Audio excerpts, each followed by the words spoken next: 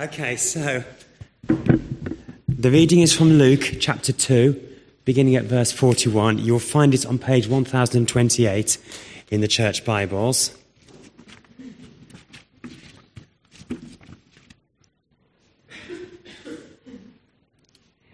Every year, his parents went to Jerusalem for the feast of the Passover.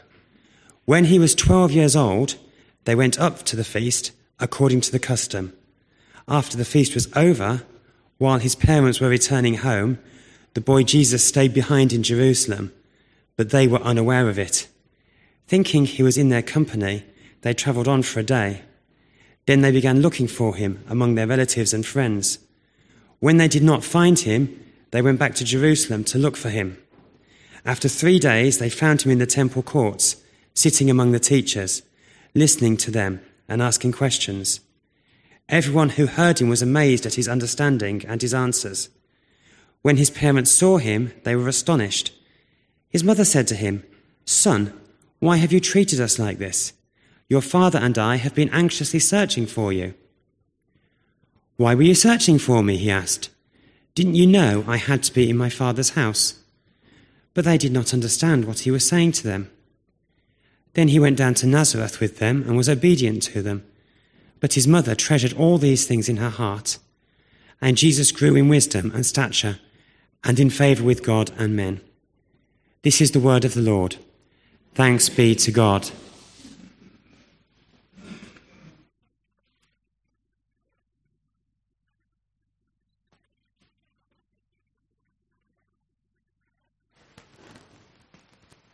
Let's pray.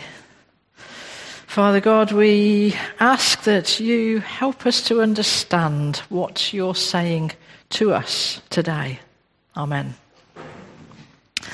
Last week, you will remember, we looked at Jesus being presented in the temple as a baby, according to Jewish law, and Simeon and Anna recognising his importance. And then Luke sort of skips over the events that we read in Matthew's Gospel of the visit of the Magi and Jesus' family as refugees in Egypt until it was safe to come back. So now it would seem that life has regained some normality. It was the custom for Mary and Joseph to attend the Passover. So they must have been back for a few years at least. And men had to go to the Passover. It was sort of the law that they did. But women and children didn't have to, and Mary did. So they were obviously a very devout Jewish family. I think, had Jesus been there before? Because it doesn't really say. It could have been his first trip, because it was normal for parents at those times to take boys in the year before their bar mitzvah at 13. So 13 was the age when the boys took on the rights and obligations of being a proper, fully grown, adult Jewish male. So that happened at 13. Jesus was 12. It could have been his first trip just to sort of, see what it was all about. It was a big event. It was just as well they didn't have cars. It would have been chaos. As it was, there were crowds of people travelling together for safety, collecting people from other villages as they went through, with the women and the children at the front setting the pace, having womanly chat, and the men at the back having manly chat.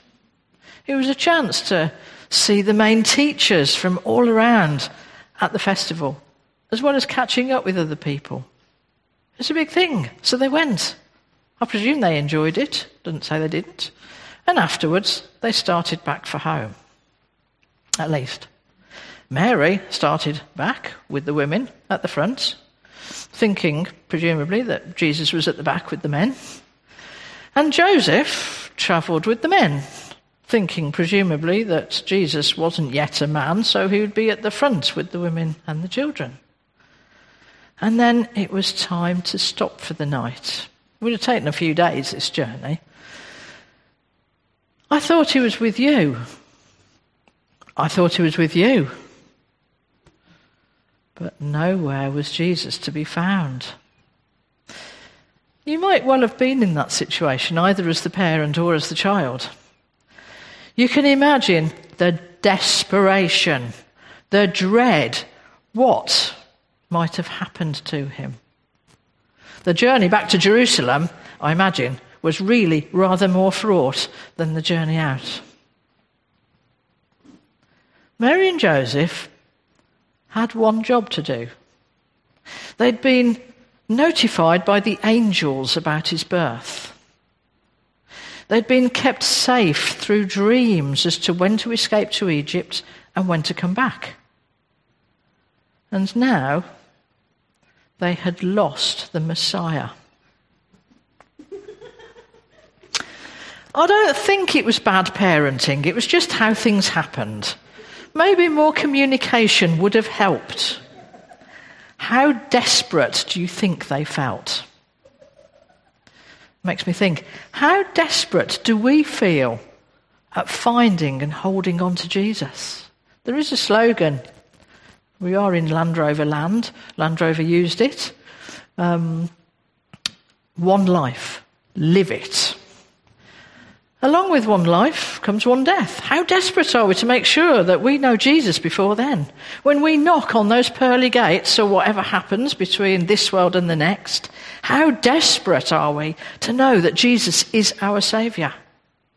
And we're never going to know when that's going to be, but apart from that moment, don't we want to know Jesus on our day-to-day life, with all the trials and the temptations and the what have you that we have to deal with? What a friend we have in Jesus. We just sang it. How desperate are we to make sure that that's true? And I just noticed when we did the psalm, I didn't read that before I wrote this, but even the psalmist with alarm said, I am cut off from your sight with alarm. Anyway, Mary and Joseph, they were looking for Jesus for 3 days. Now, is that significant? There was another 3 days when Jesus was sort of missing.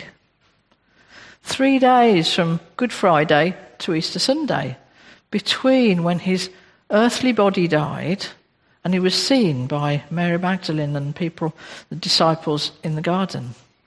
A transition from being fully human to being Jesus risen again.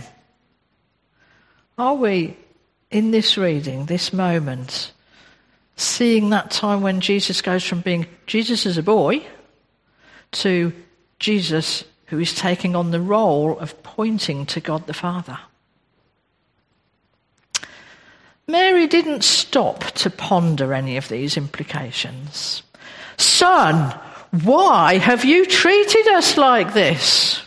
Your father and I have been anxiously searching for you. Very real. Very human, very understandable. They'd been looking for 3 days. And if they hadn't been in the company of many learned people, well, I imagine she'd have wanted to hug him and give him a good telling off at the same time, and maybe a clip around the ear. And here we have the first recorded words of Jesus. Why were you searching for me? Didn't you know I had to be in my Father's house? And apparently that could mean be about my Father's business. So this is the beginning of Jesus starting his work, becoming God's Son on earth, discussing with the teachers of the law, getting involved with his work. And they were amazed at his understanding and his answers. And then I read somewhere that someone said it was something like a middle school child discussing physics with a rocket scientist. That was how amazed they were. Mary had said, your father and I have been anxiously searching. But they knew that Joseph was not the real father. And here Jesus is reminding Mary that God is his father and that his job, the whole reason he's on earth, is to do God's work. Mary and Joseph, they knew that their son was from God. They'd been told it. They knew it, but they didn't understand it. They understand that he was born, but not why. No, we can all know things without understanding. I know that E equals MC squared. It's many years since I even had a glimmer of understanding. I know you understand it, but I don't. And I'm not really that fussed about not knowing it. And I'm guessing most of you don't understand it. We're fine. Of more interest to more people will be their blood sugar and ketone levels. I should have chosen an epileptic one, seeing as it's St. Valentine than the epilepsy. Anyway, I went with diabetes. People with the condition of diabetes understand that it's a condition that has to be managed by diet, exercise, medicines. And the people that are bothered keep track of those things, because if they don't manage it, it all sort of spirals out of control and it all goes horribly wrong. And that's not good. Anyone without the condition doesn't need to worry about it. So something that is more of interest to us all, is the condition of being human, I guess. It's a condition that has to be managed. Not for blood sugar or ketones or any of that medical stuff, but for greed, pride, wrath, envy, lust, idleness, gluttony. Conditions that we can all experience, and we need to understand how to manage them. Because they're the things that come between us and God. And we tend to lump them all together as sin. And if we don't manage these things, then it all spirals out of control and it all goes horribly wrong. God finds them so totally abhorrent that he can't accept us with them. And we manage them with Jesus. Or we ask Jesus to manage them for us. And he does, if we ask. God would rather have us all be with him. But we've got the human condition that needs managing. The human condition that can only be managed with Jesus. We can all know that Jesus was born as a baby. And we celebrate that at Christmas. You'll have noticed. We will have celebrations at Easter. There will be hot cross buns and chocolate. We will hear how he was unjustly killed and quite miraculously rose from the dead. It's quite straightforward to know those things. But how desperate are we to understand them? To eke out the implications for ourselves, and then desperate to talk to Jesus. Now, we're just coming up to Lent. Today is the last Sunday before Lent. And traditionally, Lent is a time when we can re-evaluate our spiritual life. Spend more time reflecting on what exactly is our relationship with Jesus before Holy Week and then the celebration at Easter. How desperate are we to know that our lives run true with Jesus? Jesus says, "Didn't you know I had to be in my Father's house, be about my Father's business?" His work is to point to and enable people to be with God. And that's the same for us as it was then. Was Jesus being a bit thoughtless, not letting Mary and Joseph know where he was? Well, he was a fully human 12-year-old boy. And verse 52 says he still had some growing in wisdom to do. He thought they would know where he was. Were Mary and Joseph thoughtless at leaving without him? They each thought he was with the group. Just sort of happened. Traumatic for Mary and Joseph. But doesn't it give us a good insight into Jesus, being fully aware of his amazing role on earth, of how he behaved? He went back with Mary and Joseph to Nazareth and was obedient to them. He grew in wisdom, stature, and in favour with God and man. And Mary later understood and passed her story on so that we could learn from it too. Don't you just love these biblical people? These biblical people who are willing to show their quirks, their failings to the world because they know that they show the amazingness of Jesus.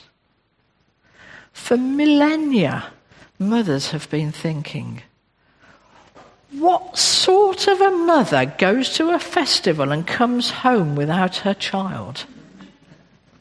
And of course the answer is a very human one, and one that is prepared to hold her hands up to the derision of generations of mothers because she knows that this event, that she didn't have to tell anybody about, but she did, because this event shows the beginning of the greatness of her Son, the Son of God.